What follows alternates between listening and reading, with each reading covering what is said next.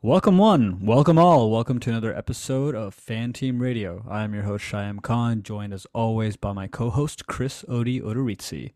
Today we're going to be breaking down the 2023 Las Vegas Grand Prix. We're going to be talking about our thoughts on the race and the inaugural Las Vegas weekend. We're going to be talking about the eventful lap one incidents that took place, and we'll wrap up with some of our thoughts on the drivers and construction champs updates following the race. Chris, what's up? Viva Las Vegas, am I right? What? What Viva an Las easy something. Viva Las something. Yeah, what a crazy weekend with a lot of weird ups and downs. Like weekend started out as a complete shit show, just as everybody expected. Like chaos from start to finish, and a lot of weird aspects to the pre-event ceremonies and things like that people were just like, what the hell is going on? I remember Sam was like sending me photos of the opening ceremony, and like the bleachers were just dead empty. There was like literally like 40 people in the entire crowd watching this like really awkward opening ceremony, and it was just so like, uh-oh. What did Vegas do? They spent $1 billion or whatever, like getting this together, and all of a sudden it's gonna just fall apart completely. So yeah, I was super worried about it. Like, and then yeah, the all the incidents in practice happened. I know you have some thoughts on that because like Carlos tore his car to shreds because the track wasn't Yeah, put to yeah. poor Carlos, man. Poor Carlos. But let's take a step back here and let's talk about the poor fans. I Yeah. mean, they essentially have a class action lawsuit now going against the FIA for telling them to leave early when they pretty much stayed there the whole day, man. They stayed there the whole damn day. Imagine, Chris, we're in Austin under the baking sun the whole day, and they're just like, "Hey guys, a couple more minutes, and we'll get the race started." And then as soon as like the race is about to start, they're like, "Hey, we got to kick you out. Can't stay here. You got to go somewhere else." With Like, with imagine how livid you'd be. with the amount of alcohol that was at Austin, there would have been a lot of dead bodies around if they had said something like that. Like lawn chairs would have been flying into people's heads. That would have been crazy. But I mean, Texas, you could carry guns, man. You can't be doing that shit like in Texas. I know that's for sure.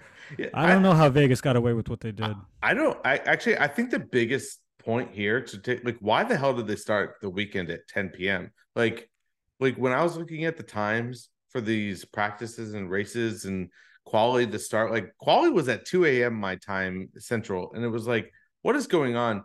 Which basically leaves no room for error. So essentially what happened is what I've been told in my understanding is that the city had a contract with, or F1 had a contract with the city where they had to reopen the public streets and the public walkways and things in such nature to, and so the security team and all the people that were working the event essentially had to leave by a certain time. Not only would they be working over their shift, but they just had a contract where everything had to be reopened. So essentially, they weren't allowed to have any staff past a certain time, which meant there was nobody to like serve the guests or watch the guests or security for the guests, ambulances, and Bro, all that kind of stuff. I'm sorry, man. As a professional event planner in a place like Vegas, which is the industry is essentially event hosting. How do you not reverse engineer a timeline based on things like that? Such Exactly. important, crucial, elemental things to go into a race. Like, how do you not take that into consideration? Especially knowing that F1 races, like, don't always start on time. They have a lot of things that you need to account for in terms of, someone could crash, rain could happen. Like they know the nature of the sport, and they still chose to put it at the worst hour of the day. Like, just It, and terrible timing. it was so bad, man. It wasn't even it was bad for an American crowd. It was bad for a European crowd. I don't know who it was good for. I remember listening to all the podcasts like this past week, all the industry ones, all the fan ones around F1. Everyone that was there, it was a common thread, Chris, across all these podcasts. They talked about how they were there at odd times, recording at odd times of the day. And I'm like, this is based in America. I thought it was pretty cool because I was actually out at a bar Saturday morning being able to watch it like at a bar, which is pretty dope. But that's, that's typically not when everyone is going to be watching a race like this. So I don't really know what the methodology was between, But I, I don't know if they're like, trying to show off the flashing yeah, lights. but I what are they feel like, trying to solve for? Because it's in November. The sun sets at 6 p.m. or 5 p.m. or whatever it does now. So like, what are they solving for? Like the lights are on at 7 or 8 p.m. Like the race could start at 9 or 8 and it would have the and exact same effect. the thing about Vegas, Chris. Since I know you were a native there, the city looks beautiful in dusk. Also, you don't need for it to 100%. turn 100% light or like darkness for the lights to show. Like Vegas looks amazing going from dusk to like night.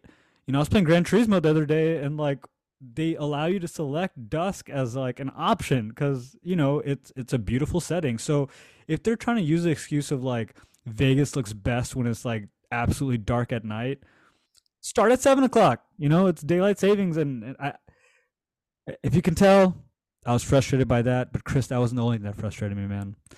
What frustrated me even more than that is the disappointing comments that Toto made afterwards, where he kind of got on up on a soapbox that he probably made by himself, or sponsored that was sponsored by the FIA, and he pretty much like tore into the reporters and almost into the crowd, saying like, "Hey, this is like you know This is nothing. This is this is nothing. nothing." Yeah, yeah, Yeah, yeah. I remember.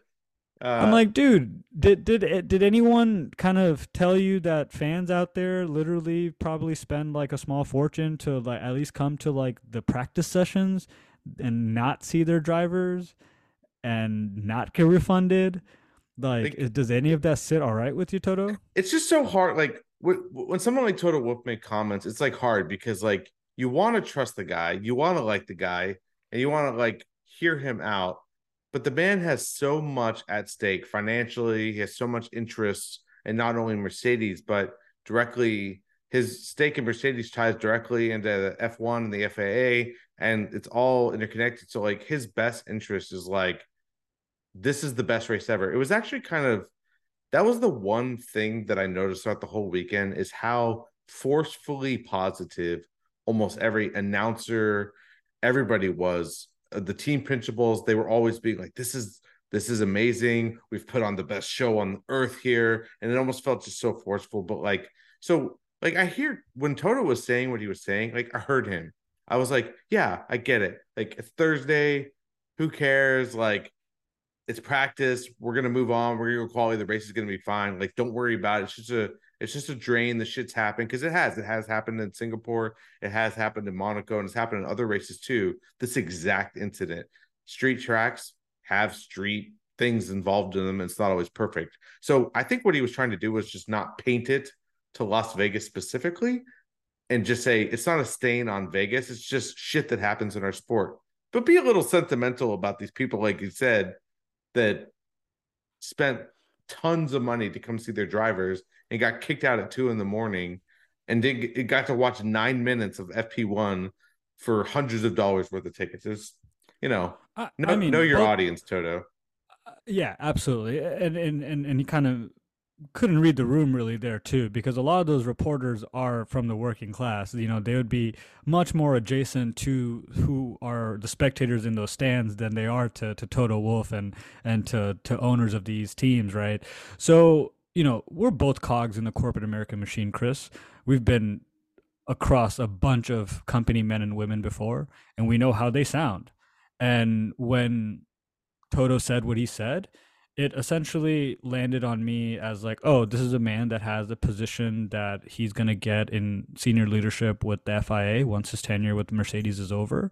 And you're right, he has a lot at stake here personally, but that doesn't mean that you can't empathize or point out like the flaws in a mistake or sorry, in a mistake that the FIA made, and not at kind of speak to your audience in a way that empathizes with them, but also does kind of preserve your ability to be in the good graces of F1, and really put them in a shining light. You can do all those things, and Toto's typically pretty good about things like that, which is what disappointed me the most. I think I thought that if anyone were to kind of come up to the reins and say like, hey, this is a problem. It's an oversight made by the FIA and by us. It is a new race. We hope you guys can, you know, give us a chance since we have a 10-year fucking contract here and we're about to set up HQ here.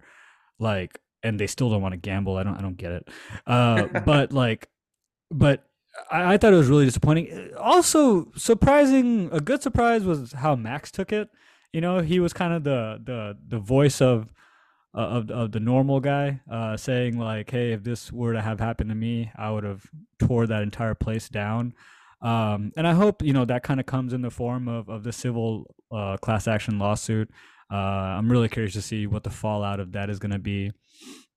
I But mean, yeah, they were offered merchandise vouchers as compensation. I would two freaking two $200, Chris.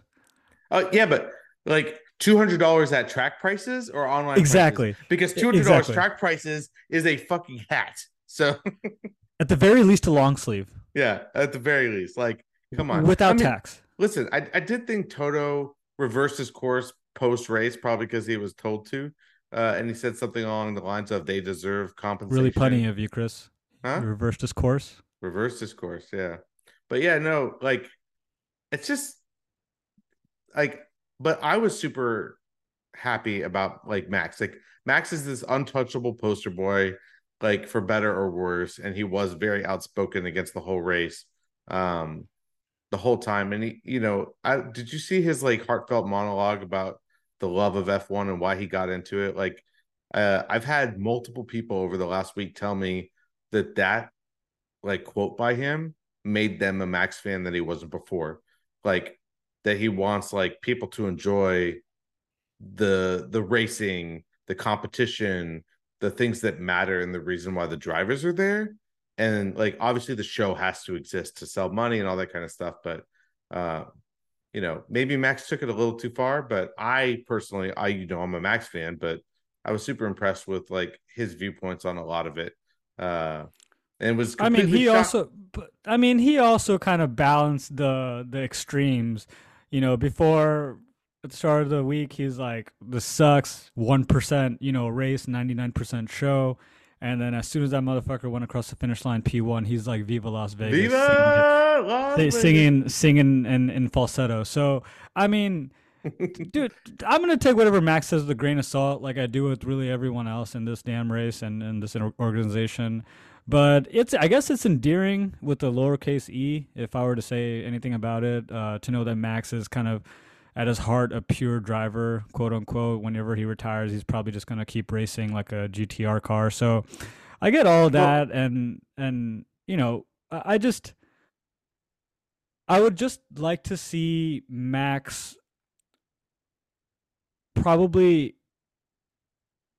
show a little bit more of that on track when it comes to like if something's done onto him, he will explode.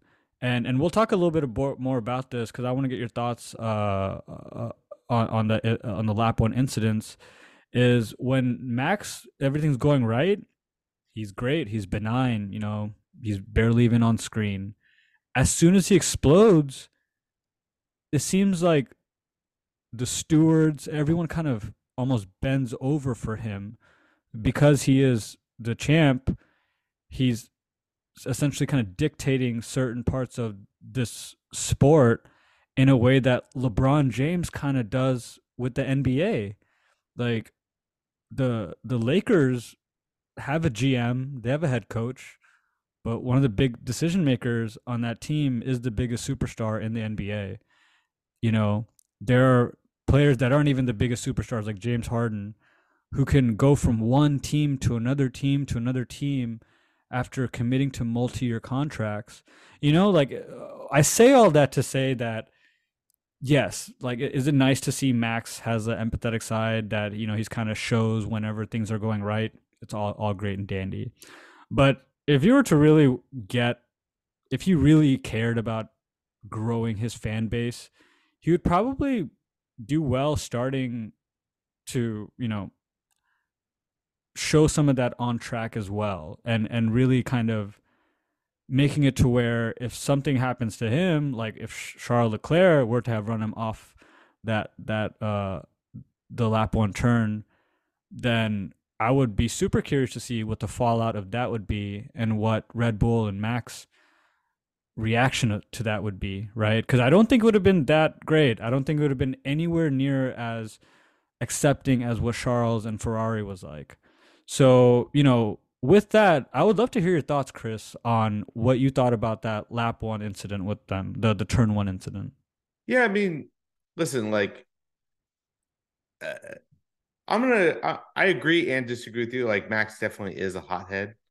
Um, and just like most people, when it happens to you, it's a problem. When it happens to someone else, it's whatever. But for the lap one turn one, it's so hard for me because we talked a little about this before. Like this is a brand new track. This is the first time that they've started on the track.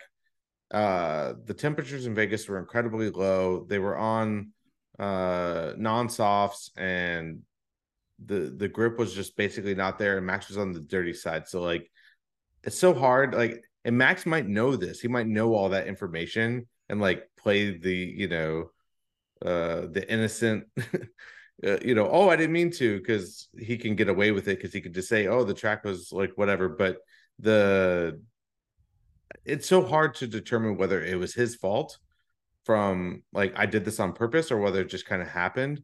I think the problem comes in where Max said, "Of course I was ahead." And I listen, going back and watching the footage, Max was not ahead at the apex. Like they were side by side. Charles was still ahead a little bit. And then when GP and Christian come over the radio and go, Max, we're confident that you were ahead at the apex. And Max was like, of course I was ahead. And I was like, no, you weren't. Like that's where it gets a little bit silly and Red Bull like strong arms themselves a little bit. But I think every team in the world does this. I think everybody tries to take their small advantages when they can. There's a lot of money at stake. There's a lot of procedures to take, although they've already locked everything up. So I'm not exactly sure what they're fighting for. But um, yeah, what I like mean, I mean, again, I'm just going to bring back to the point that Sainz got penalized 10 positions for something that wasn't even his fault. And maybe there is precedence for it, right? Maybe there's precedence for the fact that, hey, if something goes completely wrong and it's by law against our, rules, then we're going to follow it. And there's a certain amount of respect I could put into that. And even though it sucks and it happened to Sainz, he sucked it up and put in a good race and try to gain some positions back. Ferrari sucked it up and then did the same thing. But then the rules, as I understand it, from my interpretation of the last 2 seasons of watching this and trying to listen into as much as I can on just podcasts, TED Talks, things like that. My understanding is that if you don't have the advantage at the apex, both cars go off track and you gain a position coming in from back, then you give that position back. Like that's just the rule. but that is the That's not rule that they enacted. Like that the stewards determined that that is what happened, that Max should have given the position back. And the rule book says you get a 5-second penalty.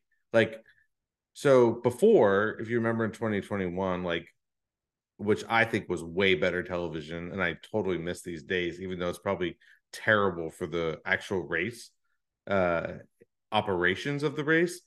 When the team principals could call Michael Mossy and be like, "Michael, the fuck, like, stop, give him back the position," and then like it just goes unravels this chaos. Like, so basically, the steward said, "You know what? We're no longer involved," or the race director said, "We're no longer involved. You guys are big. Everyone's an adult here. You guys, big boys. So you guys could look at your own footage and determine whether you screwed up or not. And then if we have to look at this and we determine that you're wrong, we're going to give you a penalty. If we determine you're right, okay, we'll not do anything." And so essentially, Red Bull said, "Hey, we think we're in the right. We're willing to risk it." Now, I don't understand why they didn't just swap the place back, because Max is just going to DRS and pass Charles 2 laps later and just keep on with it, which would have been completely fine. So I don't know actually what they were playing at, but essentially the stewards agreed. The steward said, "Max, you were wrong. You guys didn't swap the place back. Here's your penalty." Now, whether that penalty is applicable to a guy like Max in that car, or like a meaningful penalty, I don't know. But you can't make subjective determinations like, well, Max is in the Red Bull and he's really fast, so we'll give him a 20-second penalty.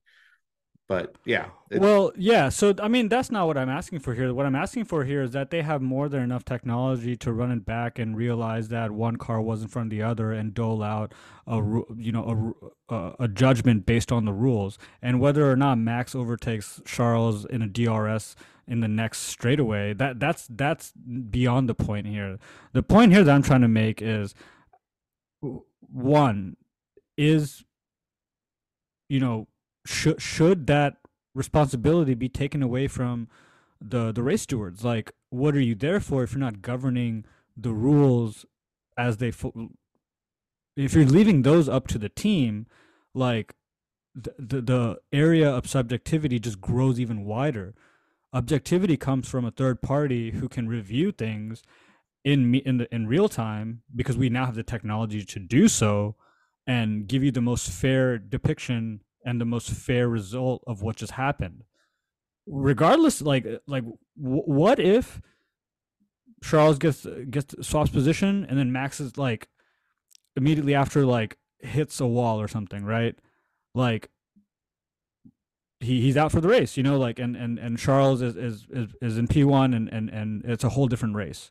Like, you just don't know what the next steps are going to be. So to make rules based on like what you perceive is going to happen is not like how it's not fair. It doesn't you're adhering to these really strict rules for someone like Carlos, where it was completely out of his purview, out of anyone's control.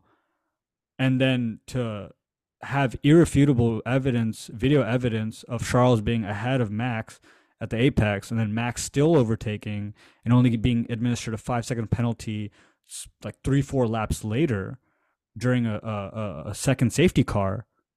Like, I don't see where the expediency of that ruling being doled out comes into place.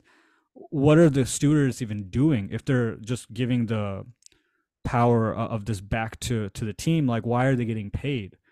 I mean, Like, I will agree with you that the one thing that we've talked ad nauseum this whole season about is just inconsistency of their decisions, and then the cadence of their decisions, the speed. Like, I will say that, like, they need to start making decisions fast.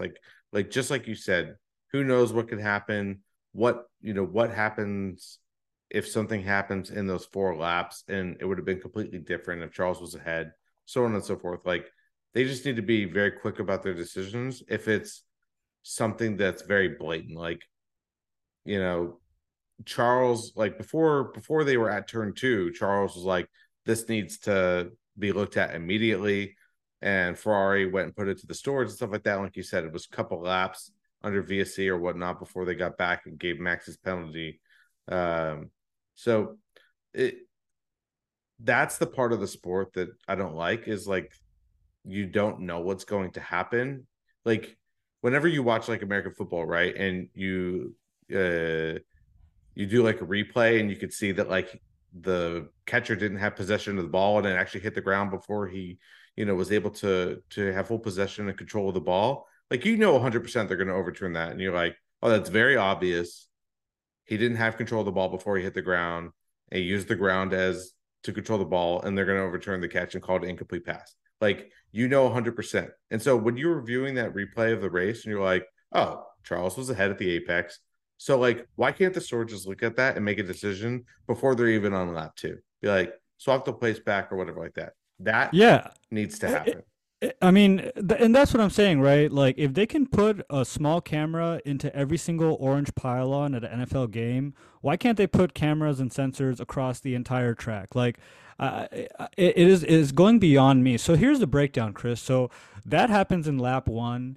In lap 3, there's a yellow flag, a full yellow flag, the second full yellow flag after Norris crash. In lap 6 is when Red Bull announces that, hey, Max, we're going to be able to keep track position.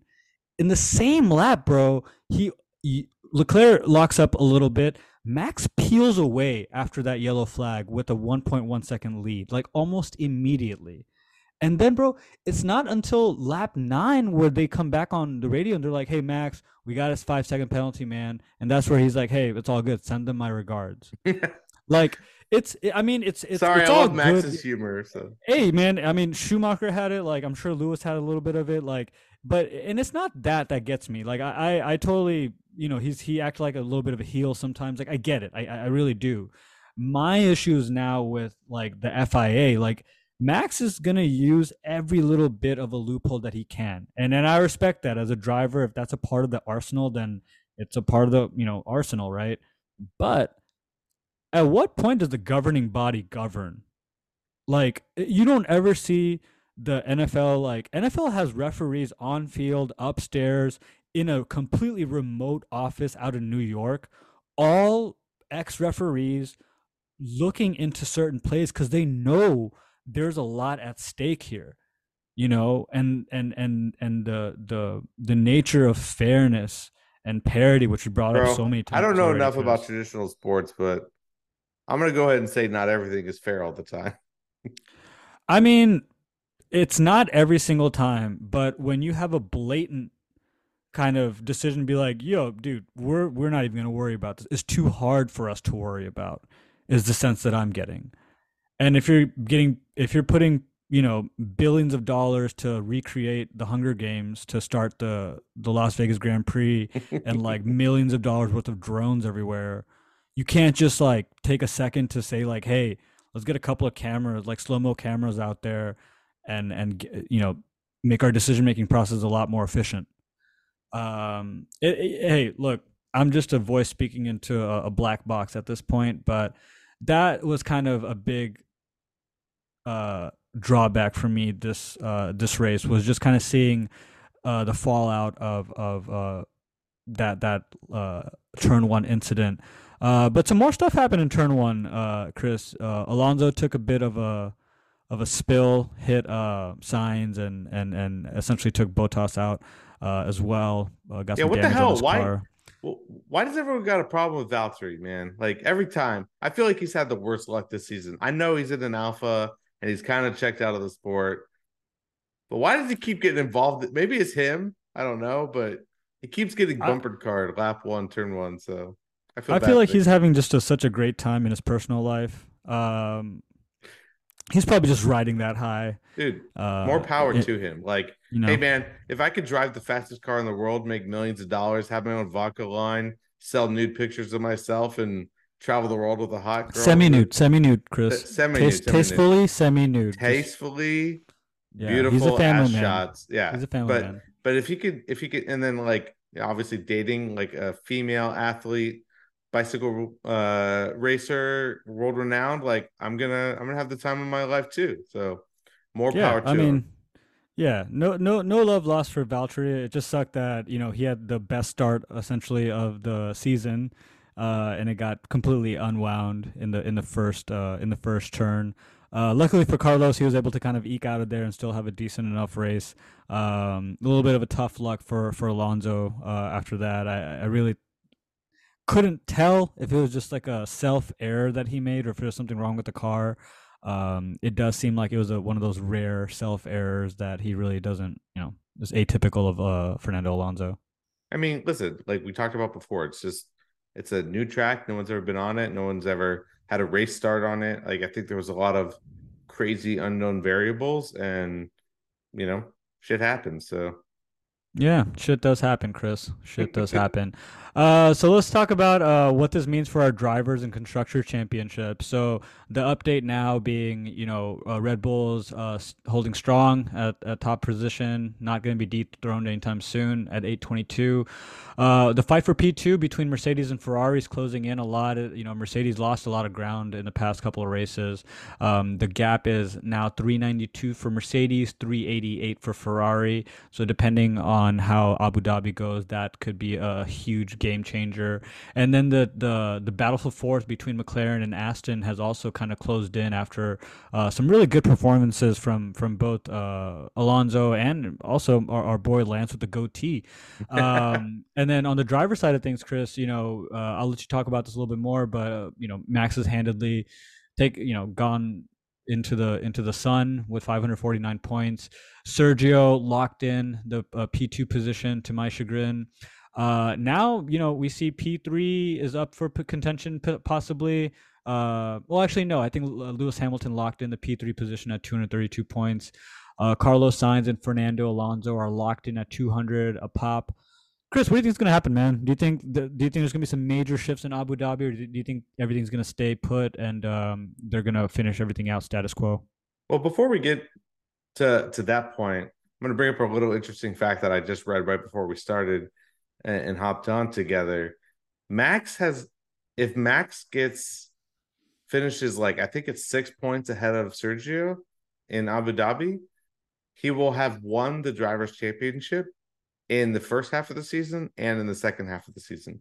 So he'll have enough points to have finished P1 if he only raced the first 11 races or only raced the bottom back 11 races, which is probably the most insane stat in F1. Like, I don't know. Max has broken so many records this season. He's created new records like win streaks, the amount of times that I've read a new stupid little fact or whatever about things that he's done this year is insane. But the fact that he's won the drivers' championship twice in one season is kind of crazy. But back to your point, I don't know, man. For constructors, I think Ferrari's going to nick Mercedes out of that P2 spot.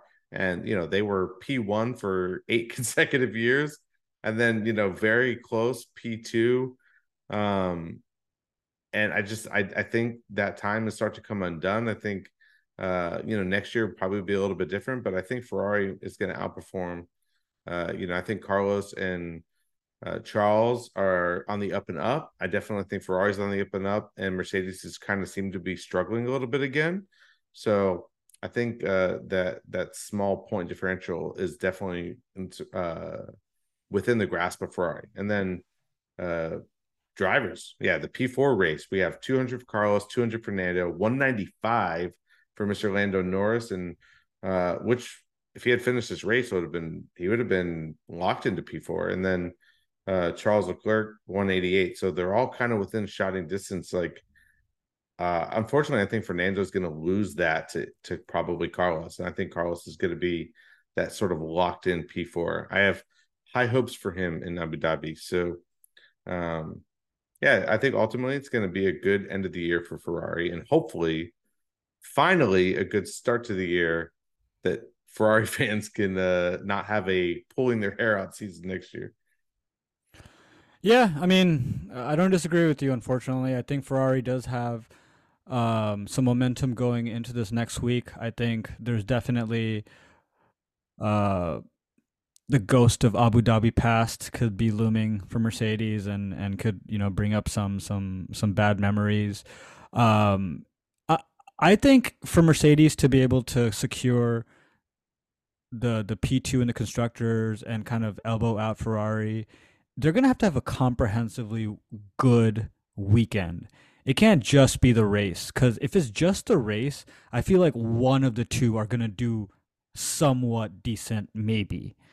But if they qualify well, if they stay away from these 5 second penalties, that seems to happen mostly to George, but I know Lewis has had a couple of them recently.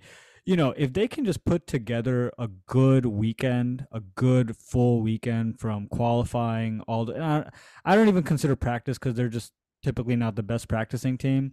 But between qualifying and the actual race day, if they could keep away from those penalties, be able to use each other as a tandem to something that I mentioned really early on in the season is that any shot for Mercedes to have consistent wins is going to probably happen if both cars are in either the top of the grid or second to top of the grid, and they're kind of using each other as a way to kind of slingshot around other cars. That obviously has not happened, other than a couple of instances. But in this situation, I think for Mercedes to be able to keep some sort of competitive edge and kind of keep Ferrari's momentum at bay, they're gonna have to put together a really good full weekend, not just kind of hang their hat on doing decently on race week on just the race day. Uh, they're just gonna need to foolproof it as much as they can. With Or the yeah. or 2021 Brazil and just put a brand new freaking engine in the back of Lewis's car, turn that bitch up to 12, and watch him go from P20 to P1. Because I actually think they should just put the W14 in self-destruct mode, and at the end, yeah, essentially just peel off and just eject out of the seat and like, just let it run into the fucking wall like at the end. what's the And risk?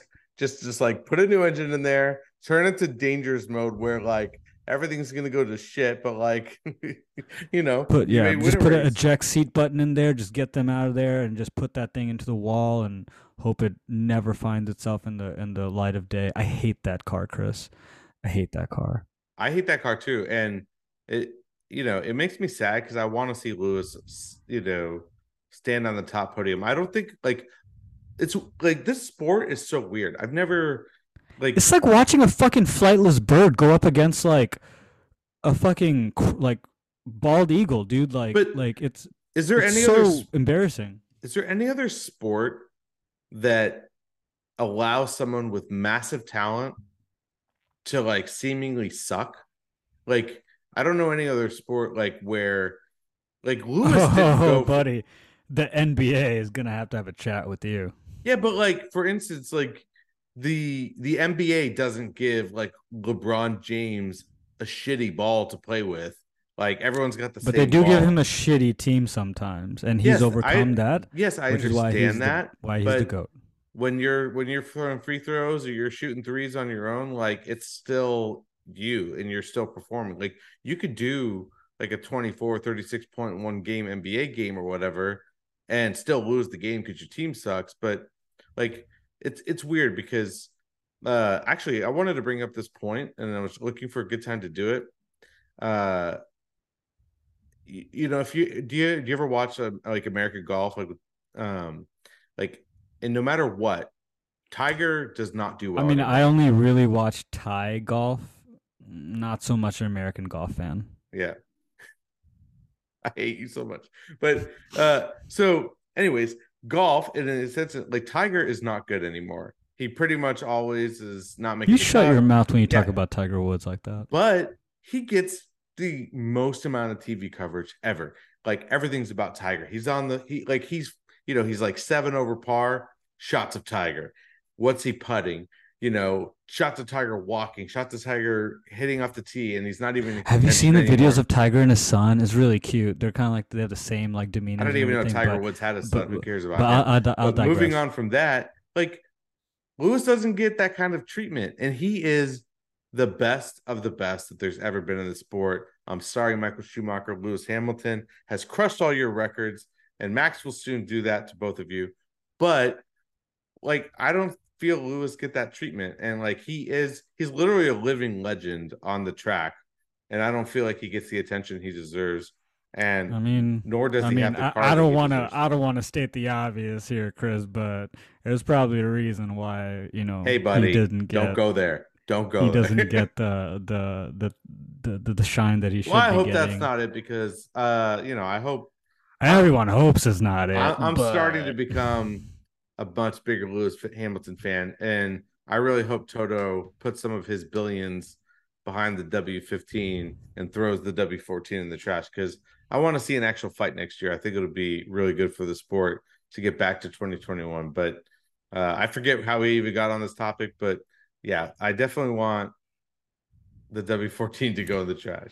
yeah, I mean, I think if we're trying to strike parallels here, I'll take your NBA kind of analogy and kind of put my own spin on it. So I think the comp here, if you're using the NBA, is someone like a LeBron James or a or Kevin Durant, or even a Kevin Garnett. Fuck it, like these one superstar players that are put into a team that doesn't really have a whole bunch of superstars. So not LeBron like in Miami or even now in Lakers, but LeBron when he went to Cleveland and won a title with them, or when Dirk Nowitzki won a title with Dallas, or when Jokic just did it with Denver, right? It's these one players that, let's say they're the D1 drivers, right? And they're surrounded by a team. They're top four, which is going to be essentially the car, and then you have the coach, which is his team principal, and then you have the GM, which is like whatever the hell Helmut Marko is.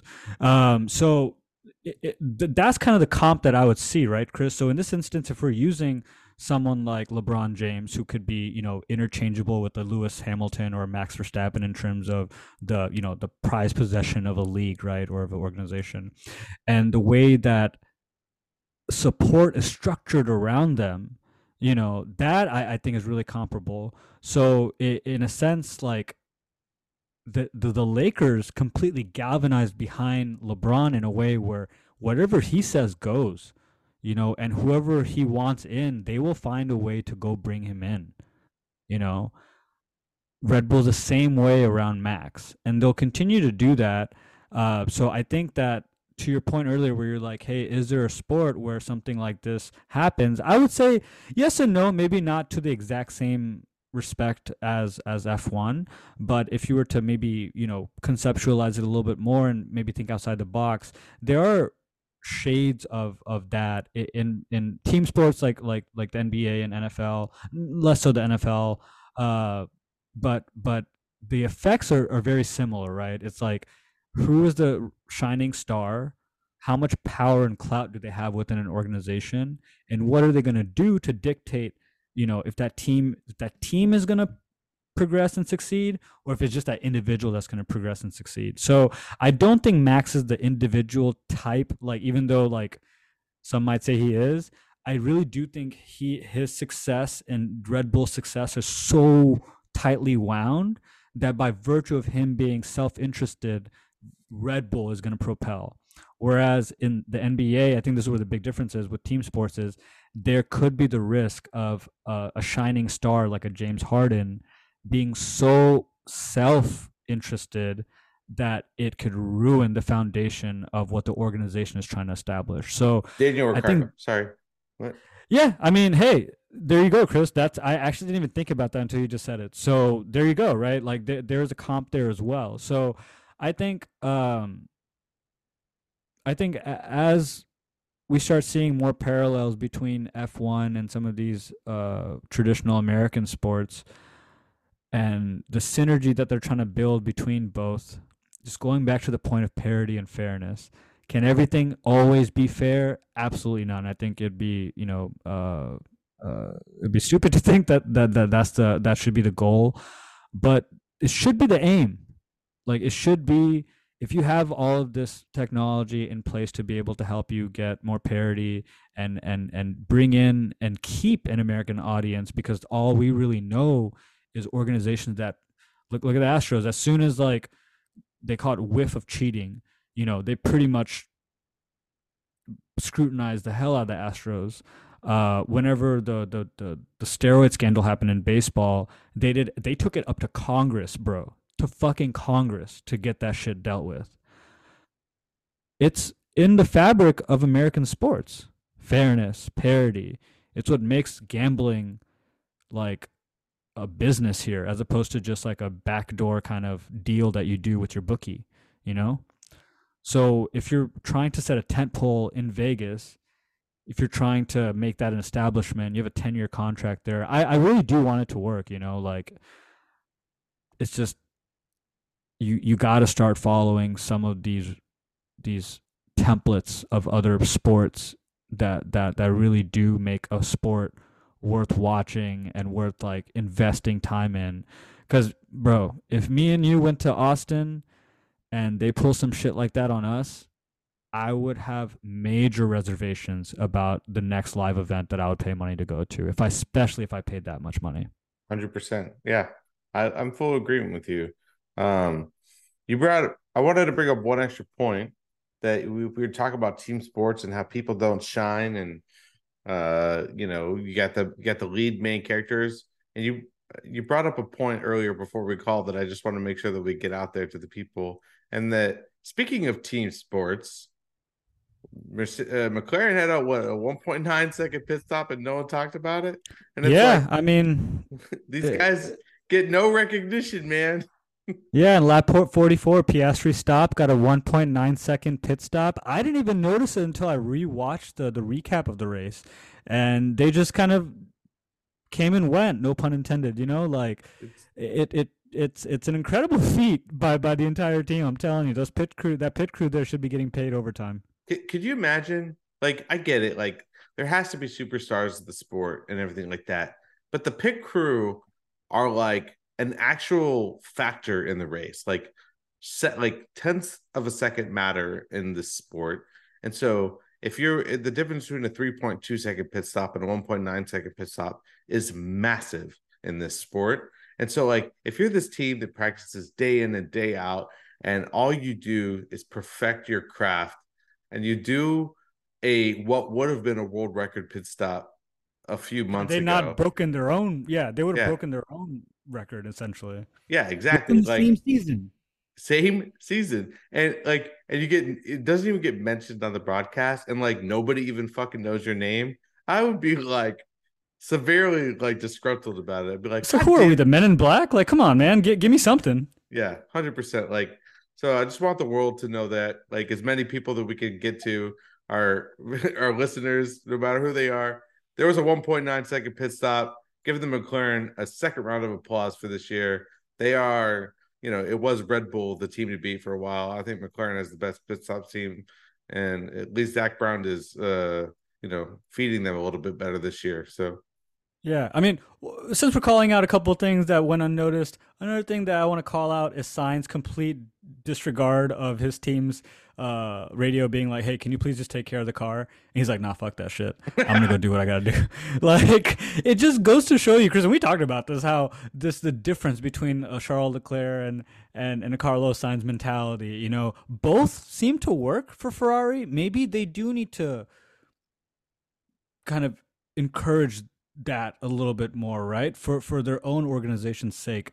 I was listening to off the grid episode with Freddie Vasseur, and as a Frenchman coming into a fully Italian team, Chris, we talked about is the homogenous nature of Ferrari's like Italian culture something that definitely fuels the culture, but also has some drawbacks to it. Maybe they do need some fresh perspective coming in and being cycled in to really help them reach more optimal performances and compete year in year out. And I think having someone like Fred in there who's a Frenchman but has a really technical background, because he mentioned that team principals come from all walks of life. You guys have that are from finance, people that are from like more of like just the business operations part, some of that are more engineering based, but they all tend to really love uh just racing, and there's no one profile that kind of fits the perfect team principal.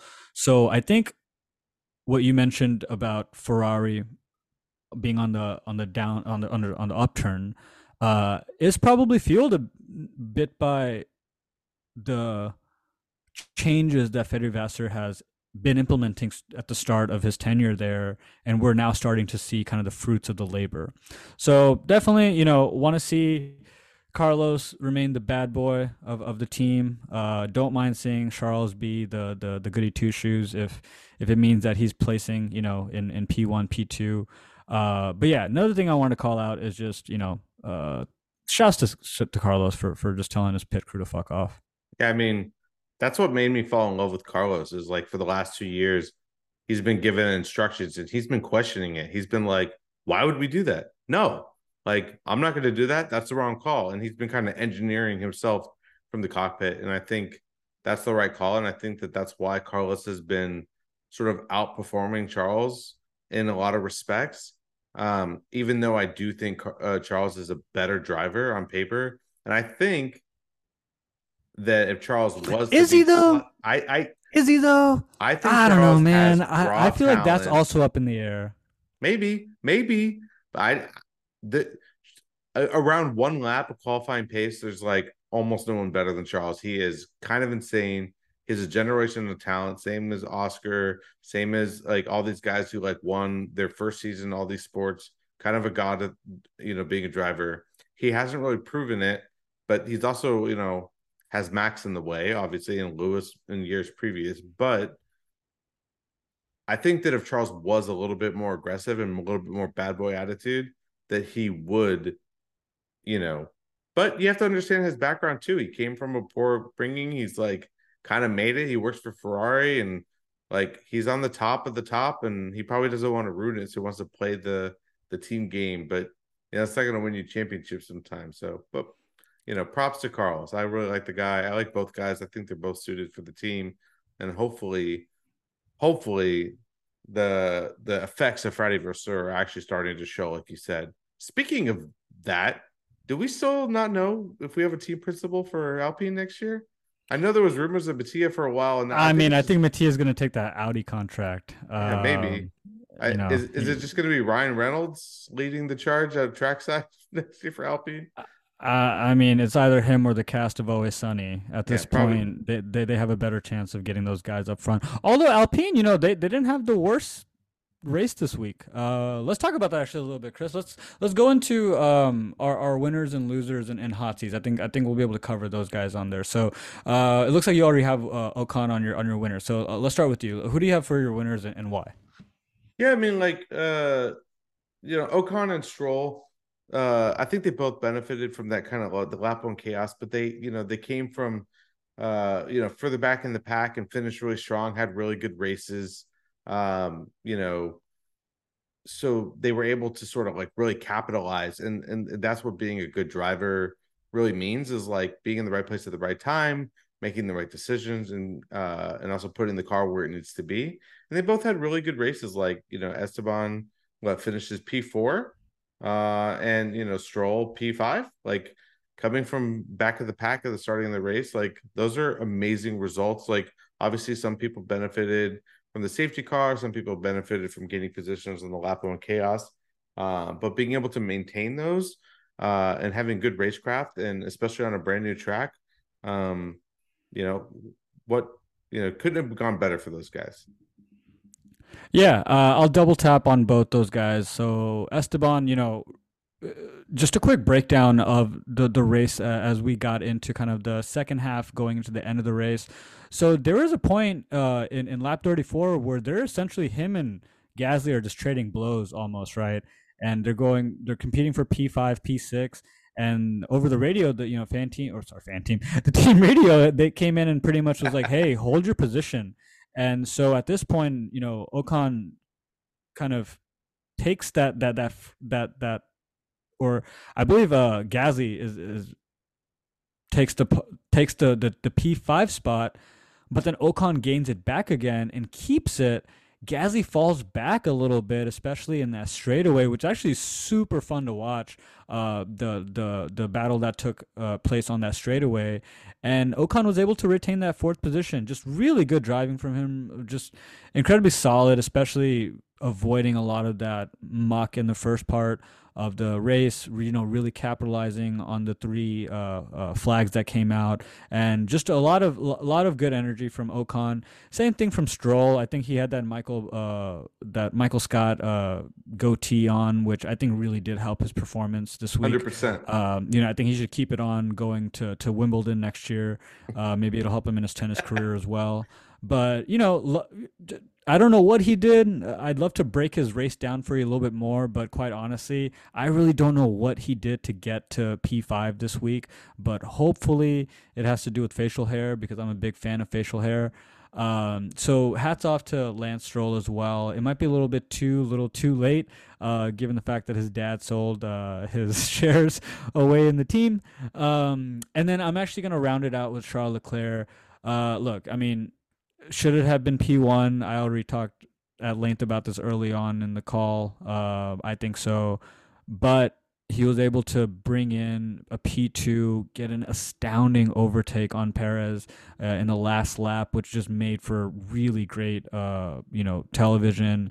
You got the Beebs over there waving the flag to get them all in. So I guess that part of the Vegas race was really, really exciting. So if you were to distill everything down, that overtake that Leclerc had on Perez at the end was probably my most exciting part of the race, and I I mean, think Leclerc deserves to be on the winner's circle he this week. launched in front of Perez from like halfway down the straight. I just think in that moment, Perez was probably like, I got this, it's all good. And here comes Let Charles his guards just down. like, yeah, 100%. And I think that's Perez has done that constantly throughout the season.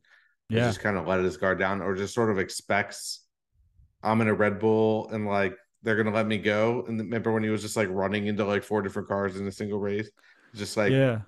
so. But yeah, Charles, that turn, that pass, everything, totally agree Actually, with you. actually, something that I wanted to get your thoughts on, Chris, and something that is, I think, worth mentioning specifically on this track is turn 12. Turn 12 is where George essentially ends up making contact with Max. I forgot which lap it was, but both cars take damage. Max somehow miraculously finishes the entire race P1 with damage on his car. George, has a lot of floor damage that he has to. I think it's lap 25, and then in the same turn again in lap 43, Charles goes off the road slightly, trying to kind of battle with Max and Checo, leaving room open for Checo and Max to overtake him, and then he had to miraculously kind of come back and get P2. But what are your thoughts on that turn 12? Do you think it's something that should be kept as like an inherent challenge that drivers now know about and should be more careful of when they approach this track? Or do you think there is a structural there's an opportunity to make like a structural change to it that would enhance that turn, probably make it a little bit more smooth, make it not so um, make it to where the blind spot for the drivers aren't isn't so heavy. What's your thought about that turn specifically? This is my thought on the entire race, the entire track, everything involved is the same answer to all of it. It's too early to tell. Like, and on top of that, I think like everyone talked before the Vegas race about how cold the track was going to be, how there's going to be no grip, how it's going to be dusty, it's a street track, all that kind of stuff. And I'm like, so what? Like, these are the best drivers on planet Earth. They should be the best drivers on planet Earth in all conditions, not just in the perfect weather and the perfect window with the perfect grip and all that kind of stuff. I want to see these challenges a little bit, and I want to see them put in situations they're not used to. I thought turn 12 was interesting because, like, obviously, high speed corners are like obviously more fun to watch and they can be more technical. But I think turn 12 was that turn with like the little jart out on the right side where like they were basically almost hitting the wall every single time. And I I believe was, that's where Lando actually had, if I'm not mistaken. No, no, no, sorry. Lando had his at turn three, we'll see, but really similar setup to where there's a runoff like barrier. 100%. But I, I'm fine keeping it. I want to see another race on you know, the same or similar track without making too many adjustments because, you know, I think we're in a situation like where we were with the first year at Jeddah, right? Like the first year at Jeddah was insanely exciting because it was a brand new high speed street track. It was close walls. There was a lot of, uncertainty about how the cars would perform, what the track would be like. I remember the first year in Jeddah, they thought it was going to be the worst passing track in history. And then it was a great passing track, and then it was a great race. The same thing happened with Las Vegas. But as the years go on and people learn the track more and people figure out the braking zones and the grip levels and how to set up the car, it gets a little bit more, standardized. So I want to see what happens next year. I want to see how they run the track. Maybe they all do different setups. Maybe um, they take the turns a little bit different and they don't lock up as much and stuff like that. So I'm not sure. I'm fine with it. Like I want to see a little technical. I want to see people tested. Like that lockup of Charles means like he didn't brake correctly and the others two did, and they got passed because of it. So, we'll see what happens, but I'm fine with it as is for now. I think testing the drivers and their prowess is good. Um, I do think the track could be improved a little bit across the board, but I think it's too early to tell where that needs to happen. Yeah, I don't disagree with you there. I think there's it's an interesting turn. The fact that there are two things that kind of popped off there that were both noteworthy is something that is an interesting point to keep your eye on. I also agree with you. I think the track did lack a little bit of character. I think four straightaways kind of it seems like a box. Seems like they almost built a track around the attractions in Vegas more so than aiming for the most fun track race to watch. Maybe that option would have gone around some boring looking buildings as opposed to the Sphere. Dude, do you Um, want a good track or do you want the Sphere, man? The Sphere.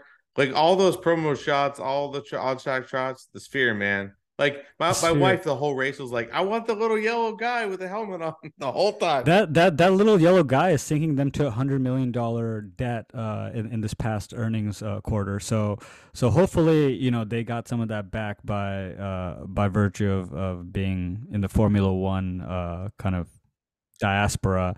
I don't know.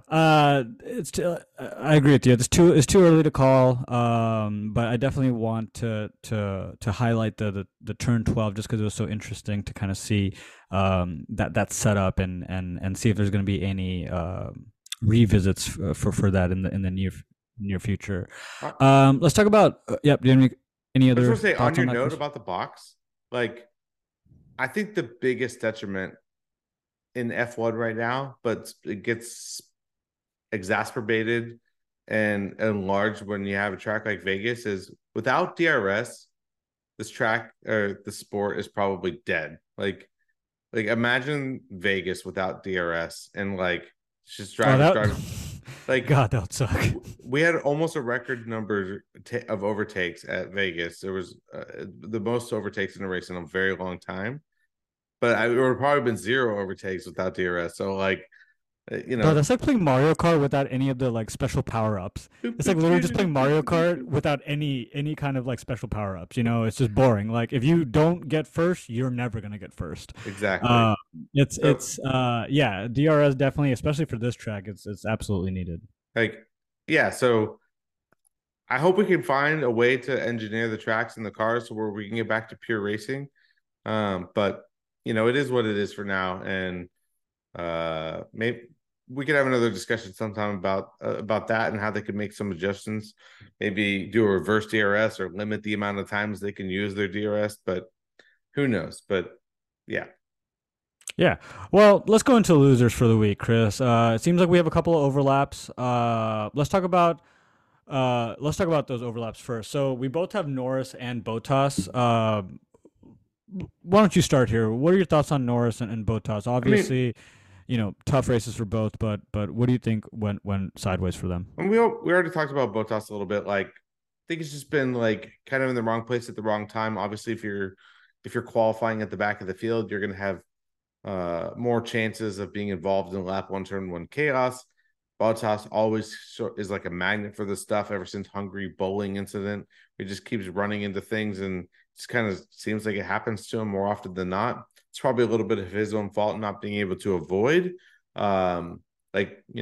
have to be able to avoid chaos, be a defensive driver a little bit, but he just keeps finding himself at these incidents and he's in a bad car. So like he was nowhere land. I think there was one point in the race he was like 30 plus seconds behind in like last place. And I was like, what is it? Like, just retire the car and go have a fucking drink, man. Like, I don't know. So this guy needs to, I hope, I have a feeling is, next year will be his last year in the sport. I don't know if we'll make it over to Audi or if another team will pick him up. He's kind of at the end of his tenure. So hopefully he'll be able to have a little bit better year. And then Norris, man, I actually think Norris, I don't know exactly what happened. I don't know if there was ever an official answer, but I think it was just kind of a result of that cold track. There was a couple spots on the track that were a little bit bumpy. And I think what happened is he bottomed out his car, lost downforce, and the car just completely lost control at 200 plus, miles per hour. So I think he was just kind of super unlucky. Um, Hit the wrong thing at the wrong time. His car just kind of lost control and had a big shunt. I actually didn't. They didn't talk about it at all on broadcast, but Lando ended up going to the hospital. Like he went to the med center, and he was shaken up enough for them to send him to the hospital to get further checks, which they didn't mention at all during the race, which I found out later. And yeah, it was a super big shunt, kind of shaken up. I think he's okay, going to be racing in Abu Dhabi, but ultimately, I think it just kind of sucks because for the last few races he's been doing really well, podium, and it would have been nice to have another car in that fight between Sergio, Max, and Charles. It might have been a little bit more, even crazier than it was at the end there if Lando had stayed in the race. Yeah, I mean, I'm glad Lando's okay. Mostly because I don't want anyone to get hurt, but also I don't want anyone to get hurt in America. You just really can't pay that medical bill really Yeah, one hundred easily here. percent. But what was interesting is because these cars are real wheel drive.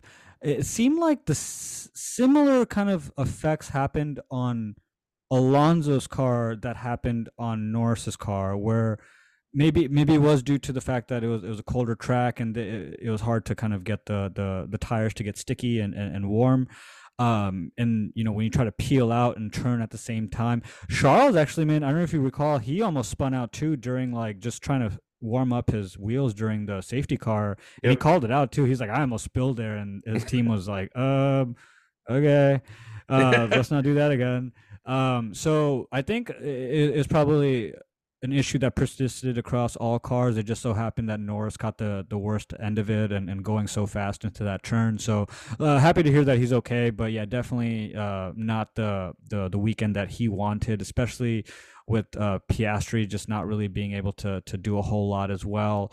And it was just really unfortunate. Valtteri again really sucks. He started off so well, the best grid position he's had all year, and it kind of just went to waste. I put Alex Albon out there. I think he was in position to get up into the points. I believe he was slightly out of the points in P12.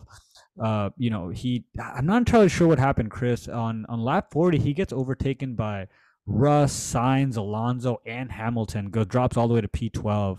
I don't know if it was like a car issue that he just had going on, or if it really was just like an on track issue.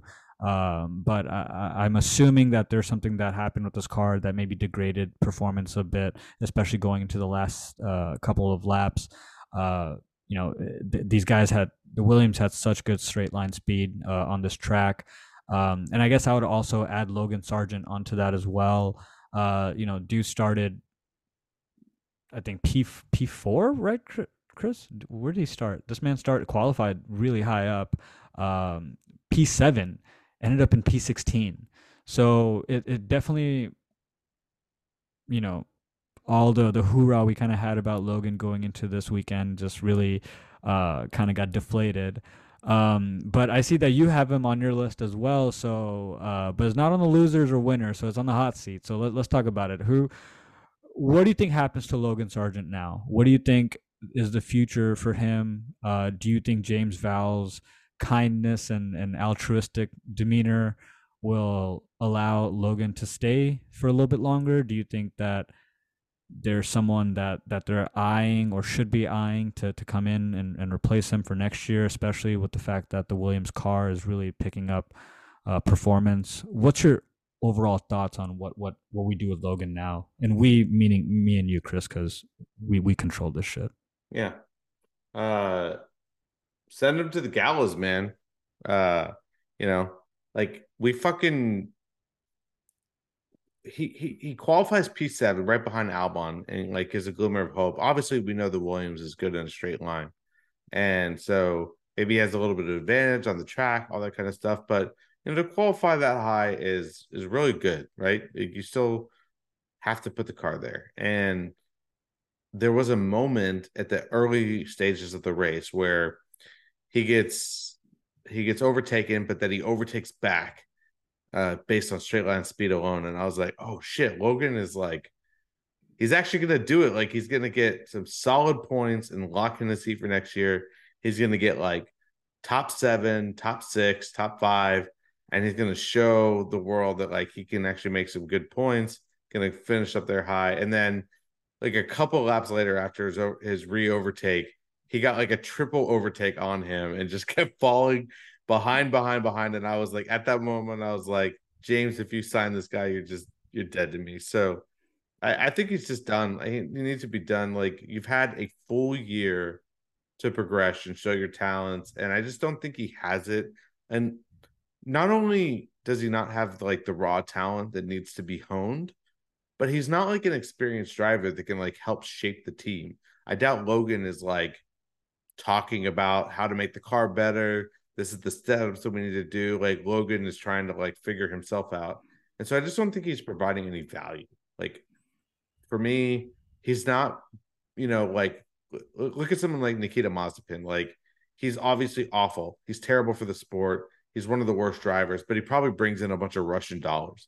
Probably like has a Russian fan base, all that kind of stuff. Like even if it is at forced by a gun to people's heads or whatever. But Hey like man, the Kremlin gets fans, and Kremlin's, they get but butts. like They get no, butts in the seats. nobody is watching in America for Logan. Nobody.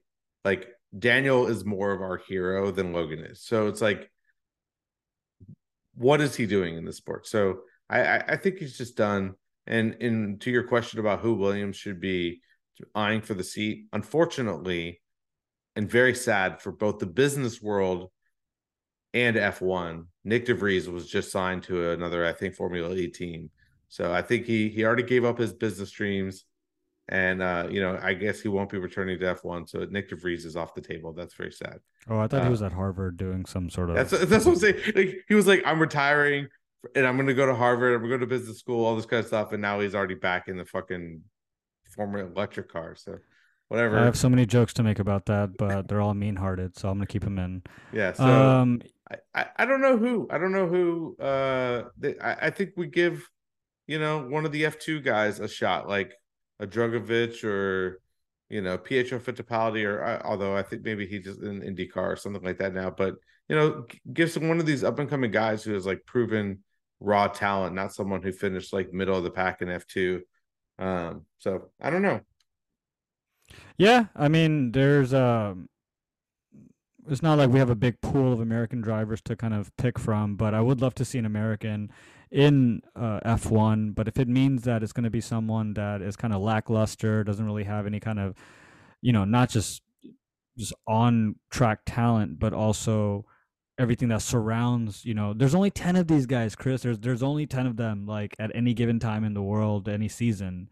Like you there should be no reason why every single one of them doesn't have like more than like 100 million followers like on Instagram and things like that. So if marketability is not even there, then what are you really bringing? Like Alex Albon has a great social media presence. He has a really pretty girlfriend. He like has just a really good like story that like people know about. So even if Alex like were to not perform as well as he does this year, people would still you know gravitate towards him and buy his merchandise and like really like be in his camp. Same, very similar to how you and I are still like Valtteri Bottas fans. Like it's not like he is the most naturally talented person on the grid. He's probably far from it. But everything that kind of surrounds the lore of Valtteri Bottas is what keeps us around as fans. Everything that surrounds the lore of a Danny Ricciardo is what allowed us to like, you know, gave Red Bull enough to bring him back, but also gave his fans something to chew on, even when he wasn't in the sport. Like, yeah, I just don't think Logan really hits any of those metrics. So yeah, I have him on my hot seat this week as well.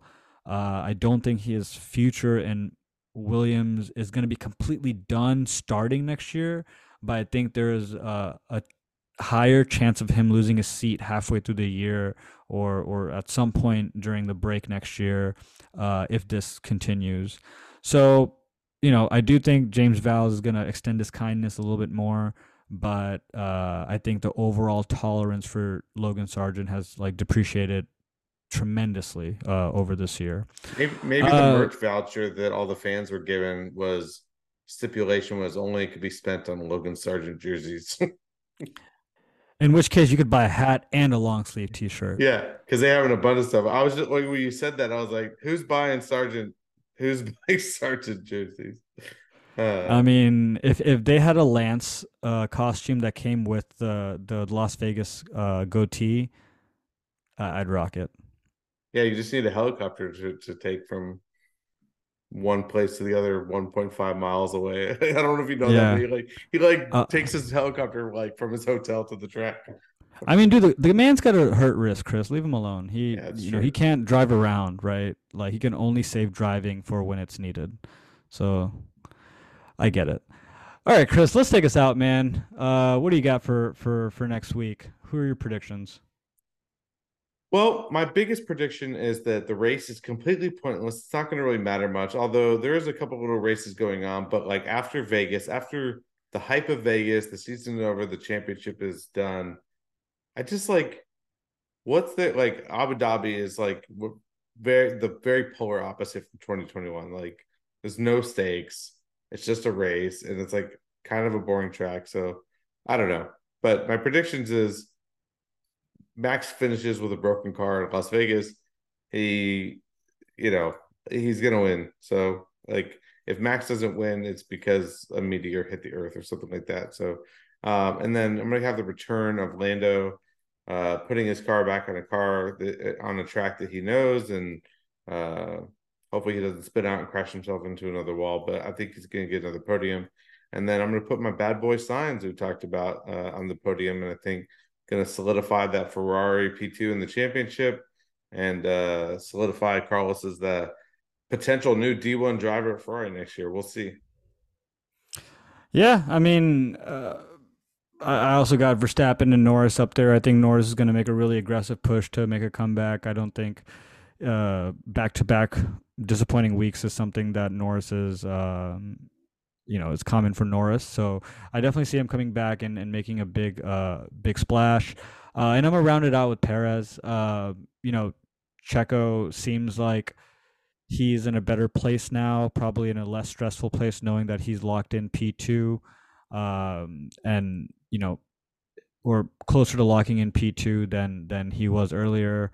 And I think right now that pressure is off of him.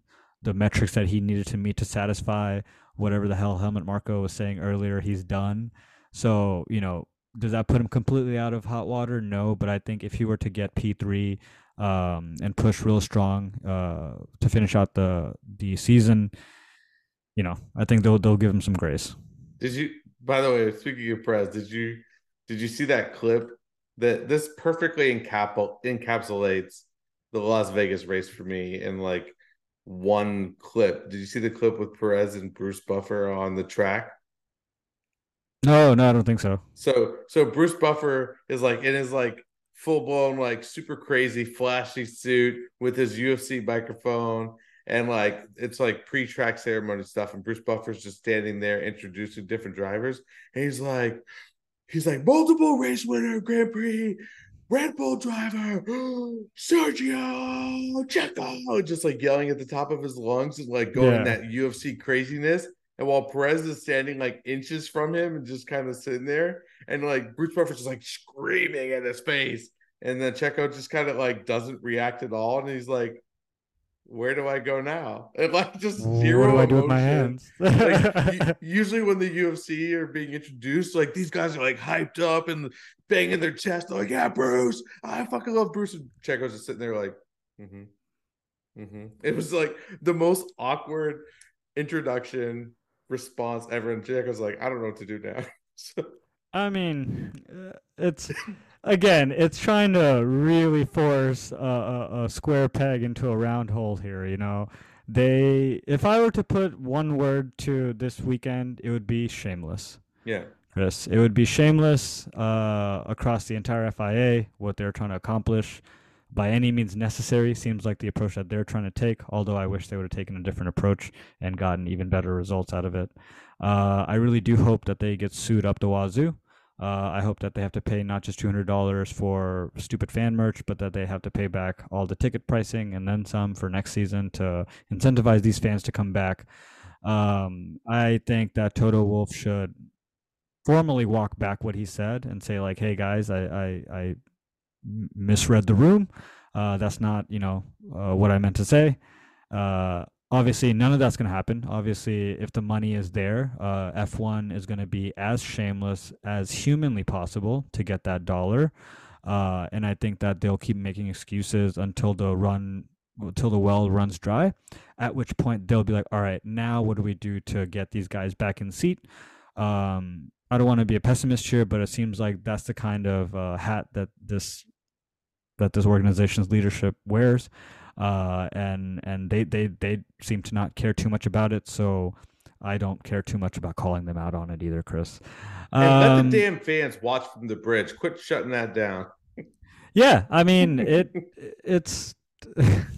I'm just kidding, but it was These like guys are shameless, bro. like did you see those videos with the security guards like Yeah. yelling at people? Yeah, I'm keep moving, and I'm like, these guys aren't gonna listen to you. Yeah, I was like, what are you getting out of this? Like wouldn't you want people to come watch? Like, Yeah. no one showed up to those stands, like it's I don't know. I'm just gonna chalk it up to test year. Thank God you and I did not make the trip out there to go to all Or the spend fans. 5 grand on tickets that were 1 grand a week before the race.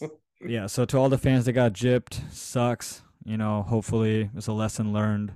Hopefully the FIA gets their shit together, but I think you learning your lesson is going to happen a lot quicker than the FIA changing whatever the hell they're going to do.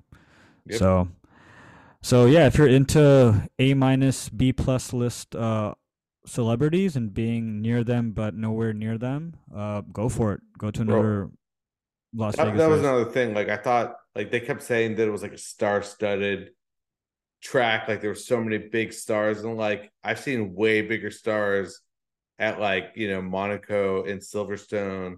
Like they kept panning over to like Rihanna and like a quick shot of like David Beckham or David whatnot. Beckham, And I yeah. was like, where's the super A-listers? It's freaking Las Vegas. And I didn't even see like some of the residents of Vegas who like live there and superstars on trackside. So I think people just ultimately knew it was going to be a giant shit show and maybe stay as far away from the insanity as possible and see what happens.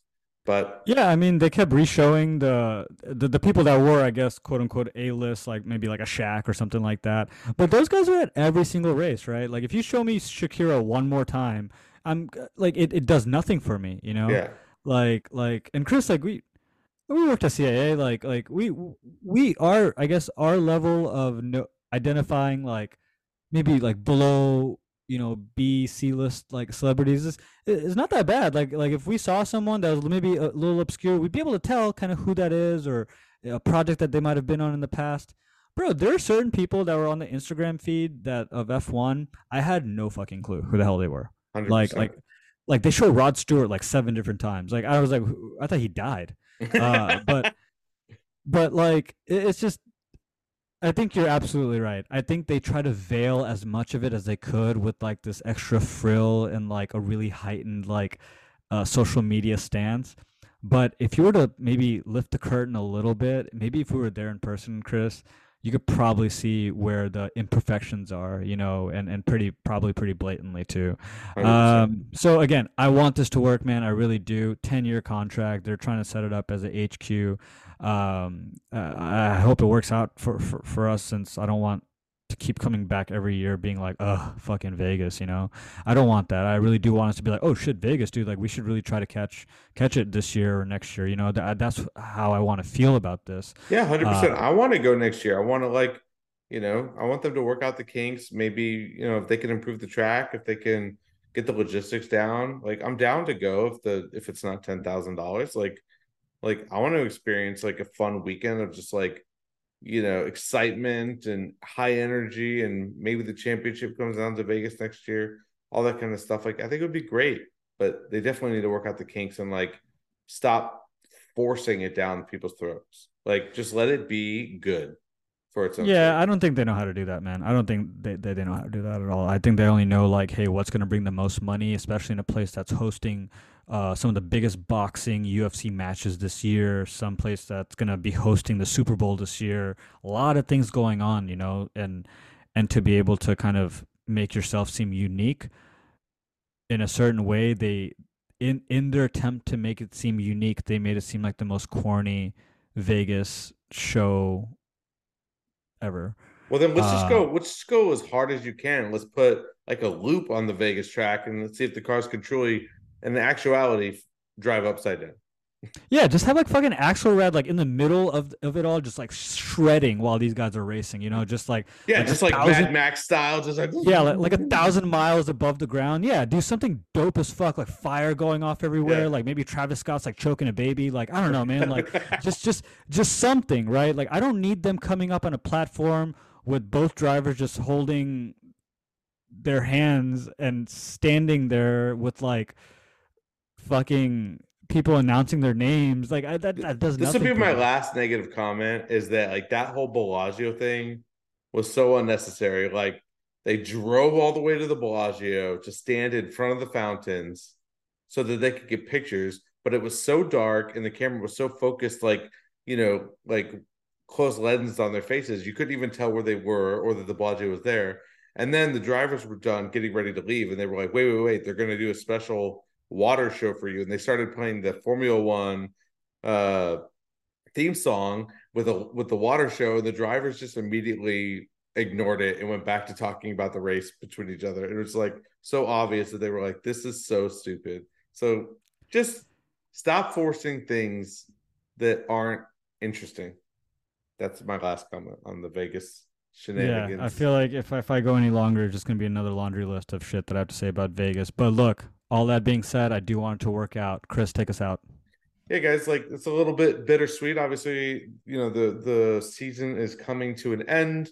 Like we had the super hype of Las Vegas. We have one race to go. Shane and I will definitely be covering that, and whatever happens for the end of the season, and then hopefully we'll be able to bring you some sort of end of the year recap and our hopes for next season. But like we said, guys, we're doing this because we're super into it.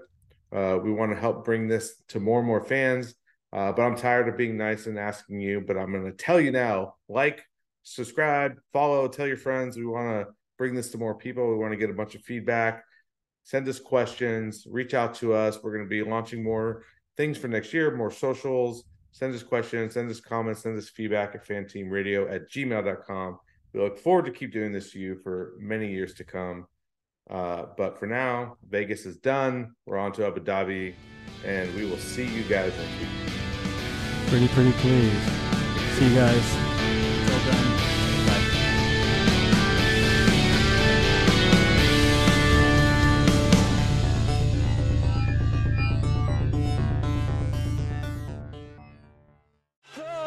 Las Vegas. Viva Las Vegas. I thought you'd enjoy that, mate. Well done.